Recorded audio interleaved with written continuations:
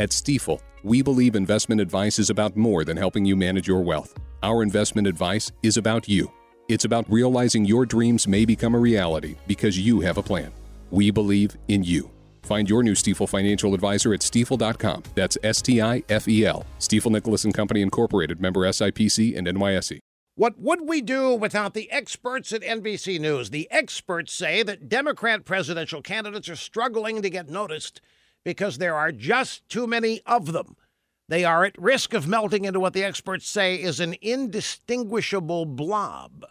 NBC's political geniuses say that a bunch of Democrats jumped into the race because voters told pollsters they wanted fresh faces and not another pre-anointed Hillary Clinton. That's not why they all jumped in.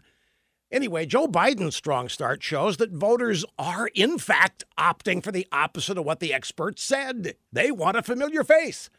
So the poor Democrats who are not well known to voters are having big-time trouble.